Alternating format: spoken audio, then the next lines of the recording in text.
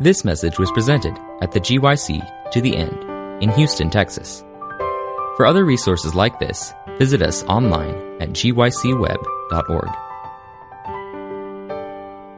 I want to begin this evening by making a correction on last night. I told you about the author of Man's Search for Meaning, and I mentioned the name Victor Hugo.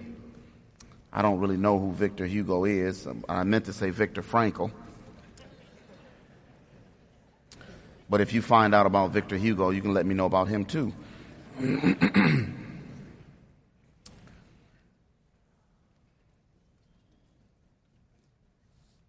Acts of the Apostles, chapter 11, page 105, talking about persecution that is arising and the danger that was approaching the church. There was danger that the disciples would linger there in Jerusalem too long. Not just persecution, but also success. Unmindful of the Savior's commission to go to all the world. Are you awake tonight? Listen to this. Forgetting that strength to resist evil is best gained by aggressive service. I heard one amen.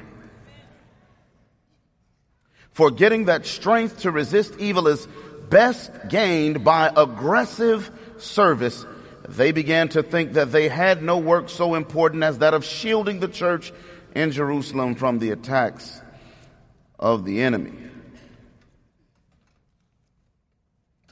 Got another gem here.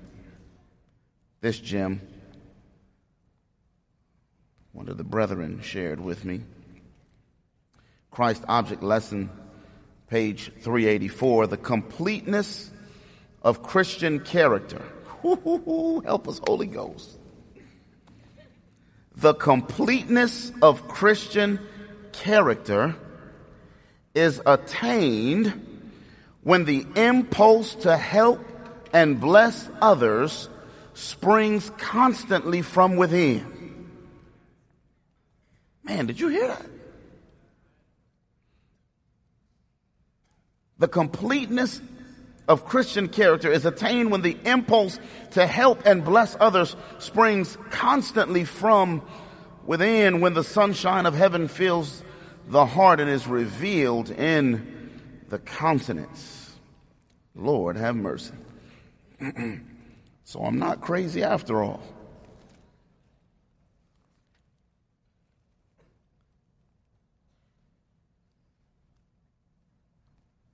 This seemingly strange concept that the things that God wants us to achieve, and in fact, God has purposed that we would attain and achieve, are not always necessarily gained by continuously focusing on those things. Jesus taught, I believe, and lived this principle in Matthew chapter 23, verses 11 and 12. The Bible says, "But he that is greatest among you shall be your servant. And whosoever shall exalt himself shall be abased, and he that shall humble himself shall be exalted." That's backwards, isn't it? No one thinks that the way to the top is by going down. You didn't get on the elevator if you stayed in one of the hotels around here and you stayed on the 15th, 18th, 19th, 20th floor and said, well, let me go down to the first floor. You expect it to go up in order to get up. But in the kingdom of God, Jesus says, if you want to be great, you must be a servant, a slave. This concept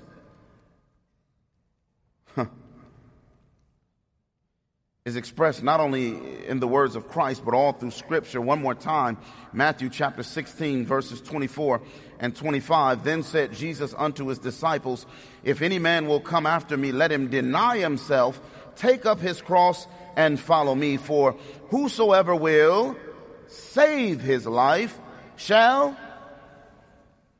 and whosoever will lose his life for my sake shall find it. Jesus always agrees with Scripture, or Scripture always agrees with Jesus, either way you look at it. In the 21st chapter of Numbers, you remember the story. The Israelites began to complain about God's guidance. He was taking too long to get them to their destination, or so they believed, and they began to murmur and complain about God's guidance and his goodness. And so God says, okay, you want to see what it's like without me? And so he removes the protective covering that rested over the children of Israel, and danger that existed but had been kept at bay by unseen forces was at once allowed to come into the camp. Fiery serpents began to bite the individuals there in the camp. And the solution seemed to be completely illogical. Moses, get an enormous pole and make a serpent out of brass and put that serpent on the pole, and then allow the word to go out through the camp that whoever looks will live.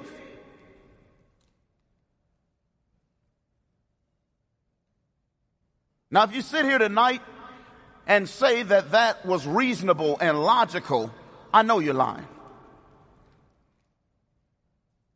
Let some snakes up in here tonight. And nobody will be concerned with the message. Everybody will be concerned with getting up out of here as quickly as you possibly can. And if a snake is hanging on your leg, your attention will be fixed on that serpent and trying to relieve yourself. Is that true? Yes or no? And yet God asked the children of Israel to do something that was completely illogical. Listen to me tonight, my friends. Stop looking at what is attacking you, what is hurting you, what is perhaps going to take your life. Stop looking at that which is killing you, and instead look and live at this serpent on the pole.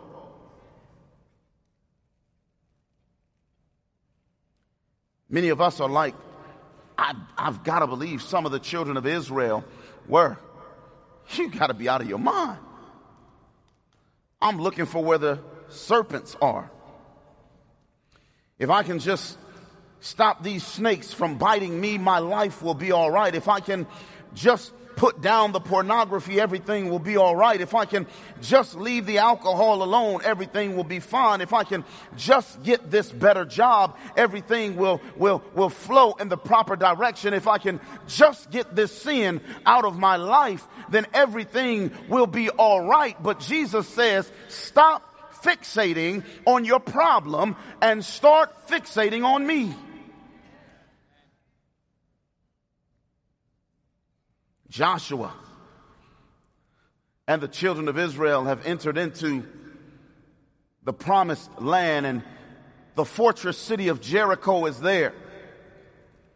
And the Bible tells the story, you remember it, that Joshua gets a group of soldiers together and they go up to the wall and they measure the length, the width, the breadth of the wall, and they get some mathematicians together and they begin to calculate just at what points they can apply pressure so that they will be able to break through. You remember that story, right?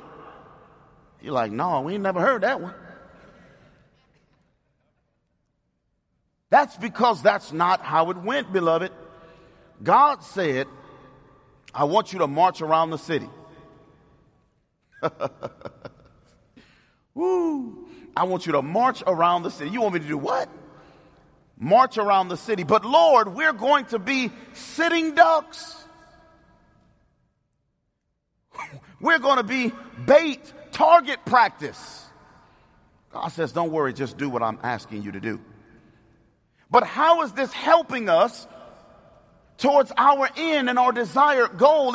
It doesn't make sense just do what I'm asking you to do day 1, day 2, day 3, day 4, day 5, day 6, day 7. And you remember the song that all of the little children sing, the walls came what?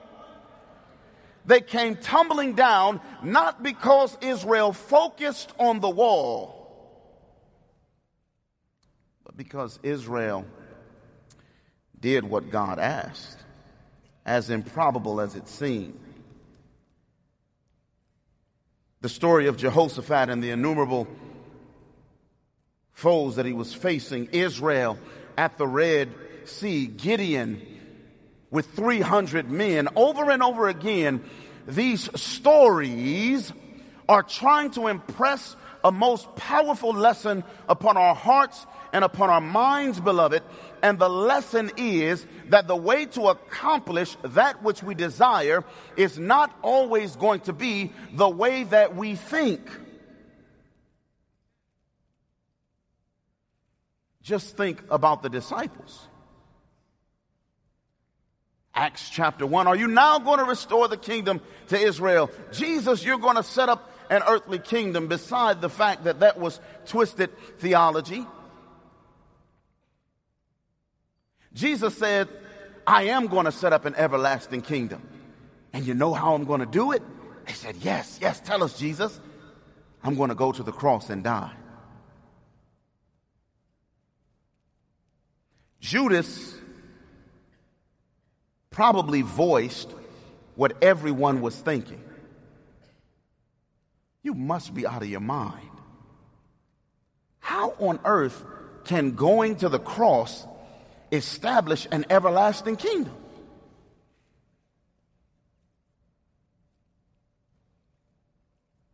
Someone may be asking themselves tonight, well, okay, Conway, I'm listening to you. I'm listening. I'm looking at you cross-eyed, and I don't know, but tell me, if I'm not supposed to focus on my problems, and if I'm not supposed to focus and be consumed with my problems and my desires or even my destination, then what, pray tell, am I to focus on? 1 Kings chapter 3. The Bible says in 1 Kings chapter 3, verse 5, in Gibeon, the Lord appeared to Solomon in a dream by night. And God said, ask what I shall give thee. Oh, don't you like that? How many of you would like God to come and say that to you? Ask what it is that I shall give thee. Verse 6, and Solomon said, thou hast showed unto thy servant David my father great mercy, according as he has walked before thee in truth and in righteousness and in uprightness of heart with thee. And thou hast kept for him this great kindness that thou hast given him, a son to sit on his throne as it is this day. I want to paint the picture for you a little bit. Solomon was a king. He was a what? He was a king. Now, who was the first king of Israel? Saul. And how did that work out for him? Very shortly after Saul was anointed, perhaps just a few years, Saul proved that he was unworthy to be king, and David was anointed as king. My suspicion is that the word got out somehow that God's hand was on David. And even if no one said anything, it was evident to everyone, including Saul, that God's hand was on David for a unique and special work. That work would be to replace him one day as king. David becomes king. And David's reign endured a coup. David's kingdom was stolen from him at the hands of his own son, Absalom. Murder and intrigue. Saul's attempted murders of David. Absalom's attempted murder of David. Absalom's murder of his oldest brother who stood in line to the throne. Solomon, even before he was anointed, had his older brother to proclaim himself king before David, urged by Bathsheba and Nathan that something strange was going on in the nation. David rushes and places Solomon on the throne and has him anointed and declared to be king. All of this, beloved, simply to say that Solomon's throne was not secure, humanly speaking. Are you with me tonight? His throne was most certainly not secure. And so it would have been a reasonable request for Solomon to say, establish my throne. Based on what had happened to his father and based on what had happened to Saul before him, it would have been a logical request. Lord, I want to do your will, and I understand what you have prophesied, but I can only walk in your will if you establish and secure my throne. But beloved, tonight, that's not what Solomon asked.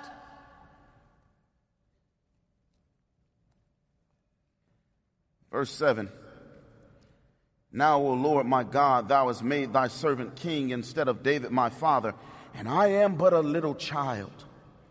I know not how to go out or come in, and thy servant is in the midst of thy people, which thou hast chosen, a great people that cannot be numbered nor counted for multitude. Verse 9, give therefore thy servant an understanding heart to judge thy people, that I may discern between good and bad. For who is able to judge this thy so great a people? Verse 10, and the speech pleased the Lord, that Solomon had asked him this thing.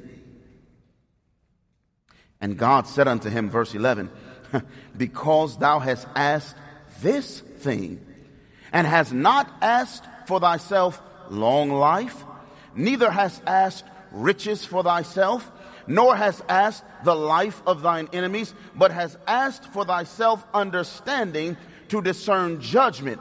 Behold, verse 12, I have done according to thy words. Lo, I have given thee a wise and an understanding heart, so that there was none like thee before thee, neither after thee shall any arise like unto thee. And I have also given thee that which thou hast not asked, both riches and honor, so that there shall not be any among the kings like unto thee all thy days.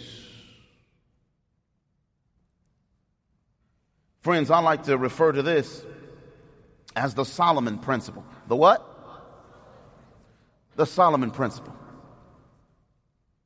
Solomon asked God for something that would benefit others when it would have been reasonable for him to ask God for something that would purely benefit himself.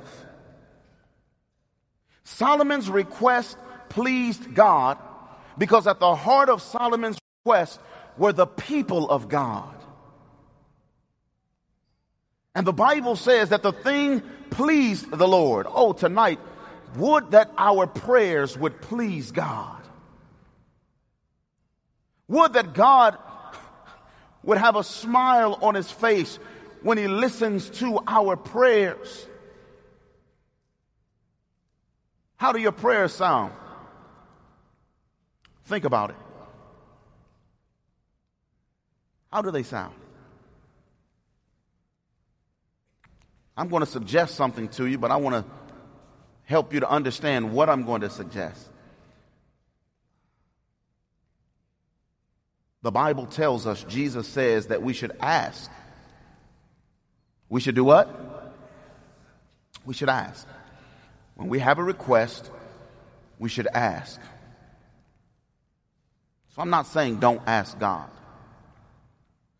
But what I'm suggesting tonight is that after you have asked God, you trust that He will do what He has promised that He would do for you. And I am challenging you tonight to turn the focus of your prayers off of yourself. There are parents who are praying for their children. God has heard your prayer. Please Him by praying for someone else's children.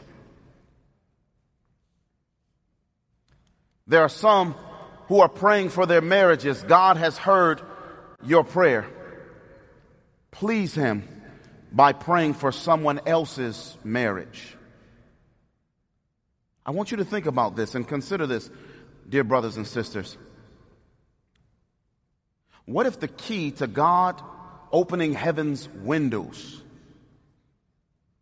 was if we were to pray as fervently and earnestly for others as we have prayed for ourselves? What if I'm praying for someone else's, listen to me, what if I'm praying for someone else's victory as passionately as I have prayed for my own? Are you with me tonight? What if I place my desire in the hands of God and then say, Lord, give me that which will benefit others, or better yet, Lord, give Bob that which I have requested for myself. Lord, I know that I'm praying and I'm asking that you would work my job situation out, but work Jack's job situation out as well, Father. Lord, I know that I'm praying that you would recover and you would heal me, but Father, I'm also praying that you would heal Brother Jerry.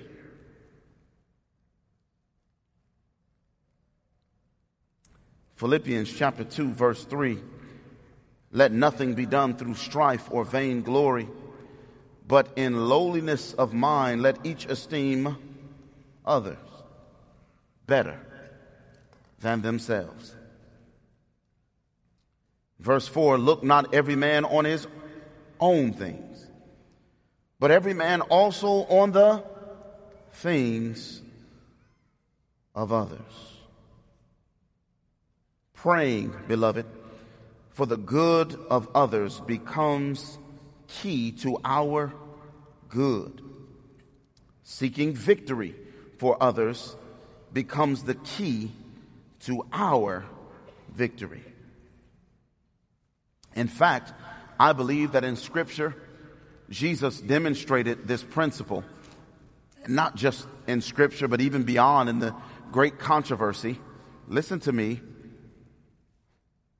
God's method of securing his throne was to step out of his throne. Didn't make sense.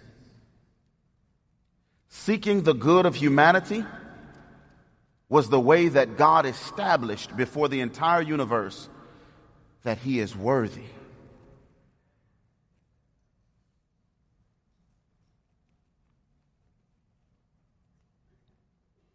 I said it the other night, when we are concerned for the welfare of others, that's, I believe, when we are most like Jesus. How can we have this experience? Number one, know your limitations. What's number one? In 1 Kings chapter 3, verse 9, Solomon says, who is able to judge this, thy so great a people? In other words, friends, Solomon acknowledges that the task that lays before him, he, in his own strength, is unable to perform. Are you with me tonight? We must acknowledge our own limitations. We must know our limitations, because when we are aware, when we acknowledge, when we know our limitations, then, beloved, we can lean on the hand of Almighty God. We can depend on Him to do what only divinity can do. I've got to say this, because I know in this movement, we don't talk about failure.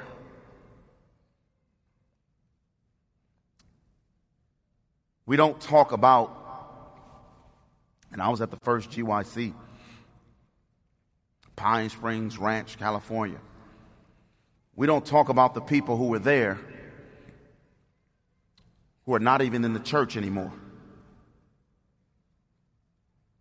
We don't talk about the leaders who have fallen.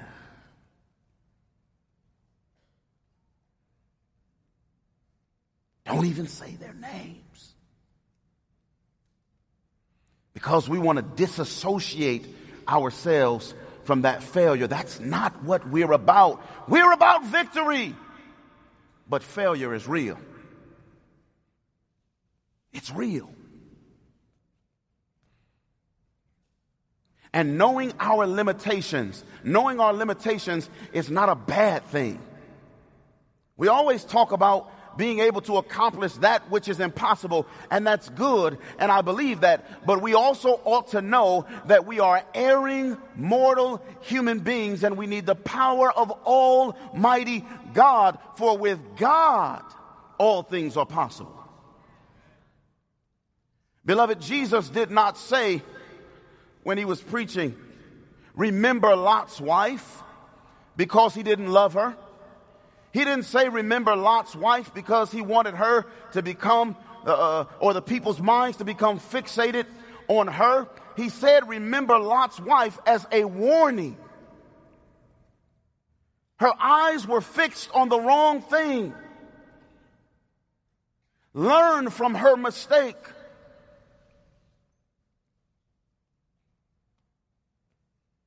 Some of us are here tonight and you're uncomfortable.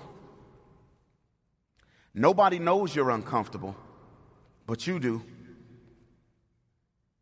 You're uncomfortable because you have a persona, and everybody sees you, and everybody thinks a certain way about you. And your greatest fear is that you would lose that.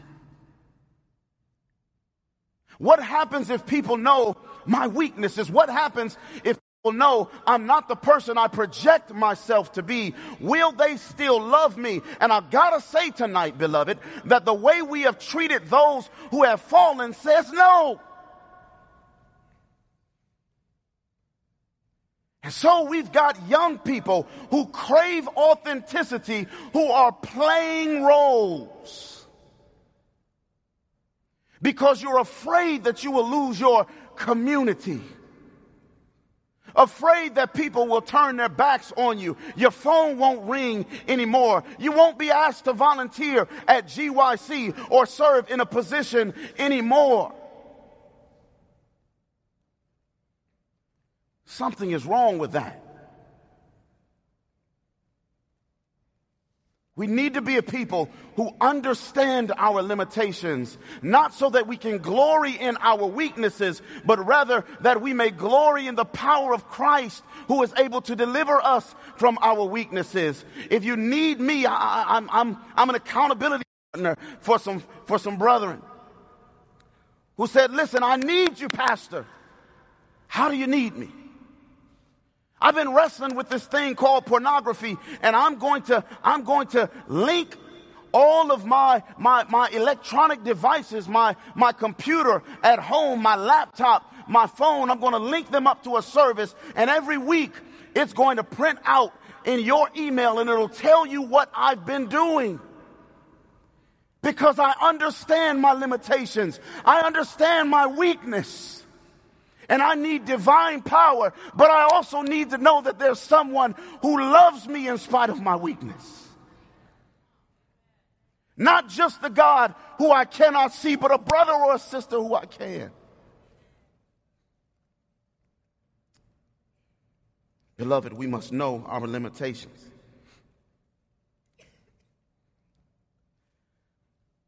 Number 2, we must target the invisible. We must do what? Solomon's prayer, my friends, dealt with his heart. It dealt with his what? I want you to think with me tonight. When you pray, are your prayers focused on your heart? Or are your prayers focused on what issues out of your heart? There is a difference. We can pray and say, Lord, help me not to be short with my children. Lord, help me to speak kind words to my spouse. Lord, help me to be patient. I want to suggest to you tonight that our prayers must mature beyond that. What do I mean?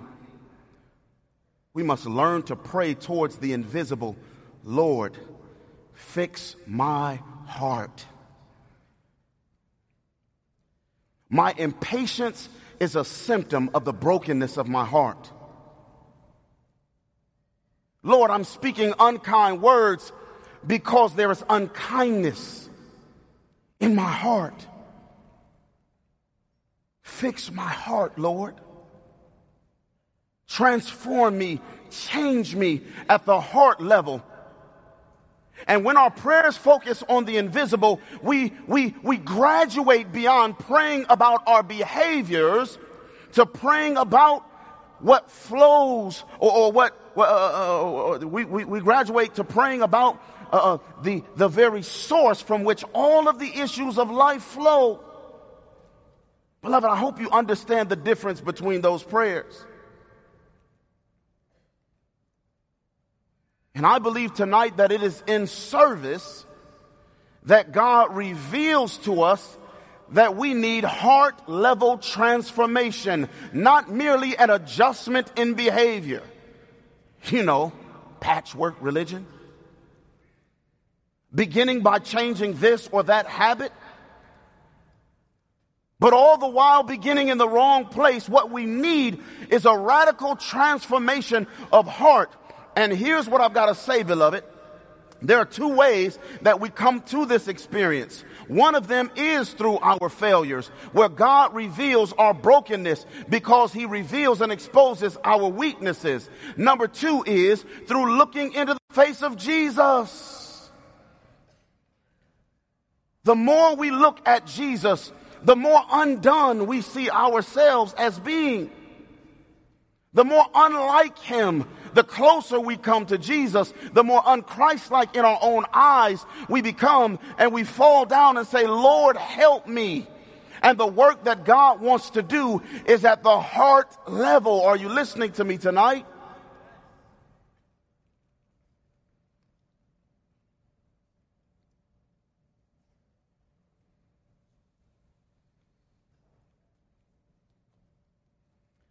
I'm going to ask my musicians to come on out.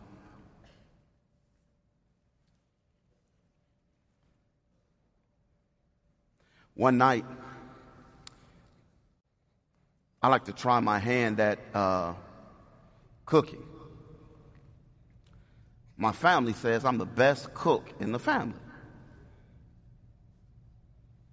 I like that.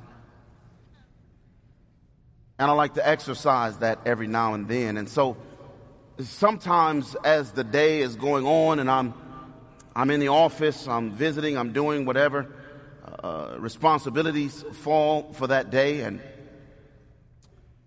I get an idea in my mind. I'm going to make a special recipe for the family, something we've never had before. We like to try new things.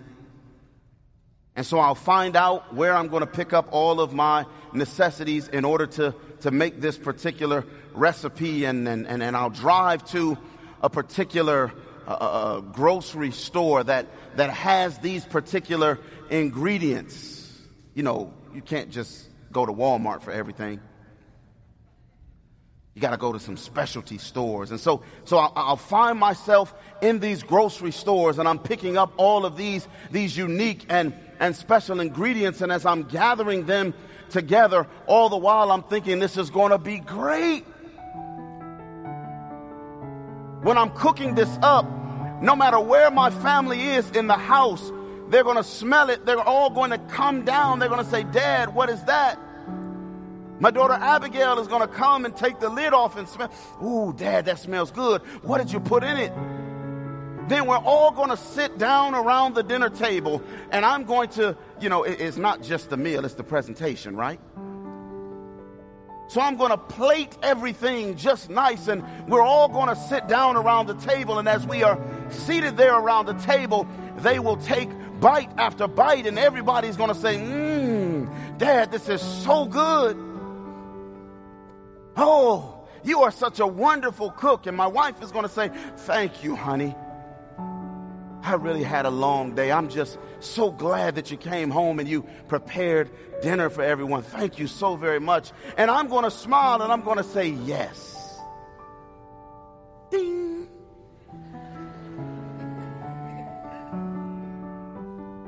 I pull up into the driveway.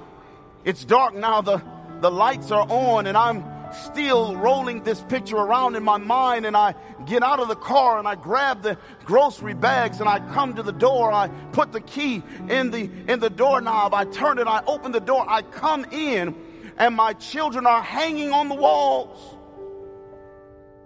There is peanut butter and jelly sandwich crust on the floor that I have to step over just to make it inside of the house. Dishes are piled up on the table. Dishes are piled up in the sink. There's stuff from yesterday that's on the stove, and I'm wondering what on earth is going on. Sounds like a zoo. Feels like a zoo. Where is your mom at? Well, Mom is upstairs. She's been upstairs for a while. Have you guys eaten? Yeah, we had peanut butter and jelly. I had some gourmet level stuff for you, and you had peanut butter and jelly. I'm upset. The Spirit of God says, "Calm down. Have prayer with the children because it's late. Make sure they brush their teeth. Make sure they lay down in their beds. Then come downstairs and clean. Pick up the peanut butter and jelly crust. Wash the dishes." And I begin to do this. The kitchen is sparkling clean, and the house is clean, and the groceries are seated there or setting there on the table. And I sit down and I take a breath after I finished everything. Oh, I'm exhausted. This night did not go like I planned.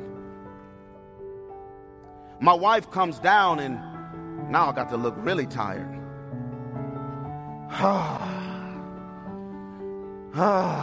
Pull out a chair, throw up a leg.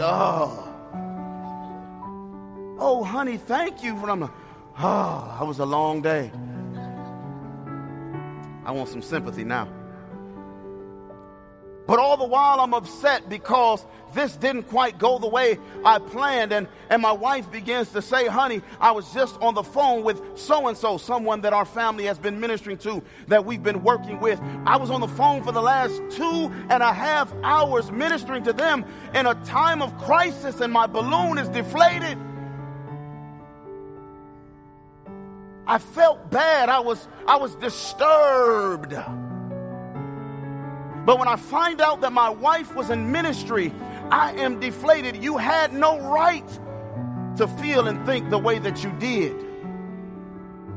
And then I'm wrestling with God. What is it that's taking place here? What's this feeling that I'm experiencing deep down in my heart? And God says, Stephen, you wanted to be treated like a king tonight, but I wanted your wife and your family to be treated like royalty tonight. You wanted to be served by your family telling you how wonderful of a chef you are and how thankful for you they are. But I needed you to serve your wife tonight. And I say, Lord, am I that selfish? And God says, yes, you are.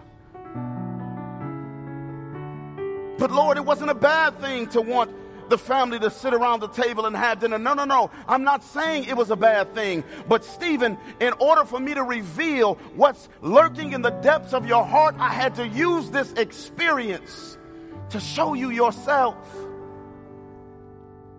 It was only through performing these acts of service that I could reveal to you what was lacking in your life, so that you would turn to me and say, Father, take it out of me.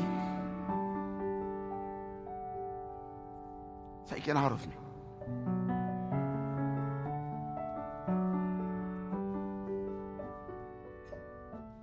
Beloved, this type of service that reaches the heart is what each and every one of us needs, so that we can hear the voice of God speaking to us. Not about merely changing behaviors, but about radically transforming our hearts. And then we can surrender as we never have before. We can pray as we never have before. And when we pray, we can trust that God will do for us what we could never do for ourselves, because without Him, we would not have even known ourselves. This message was recorded at the GYC To The End in Houston, Texas. GYC, a supporting ministry of the Seventh-day Adventist Church, seeks to inspire young people to be Bible-based, Christ-centered, and soul-winning Christians. To download or purchase other resources like this, visit us online at gycweb.org.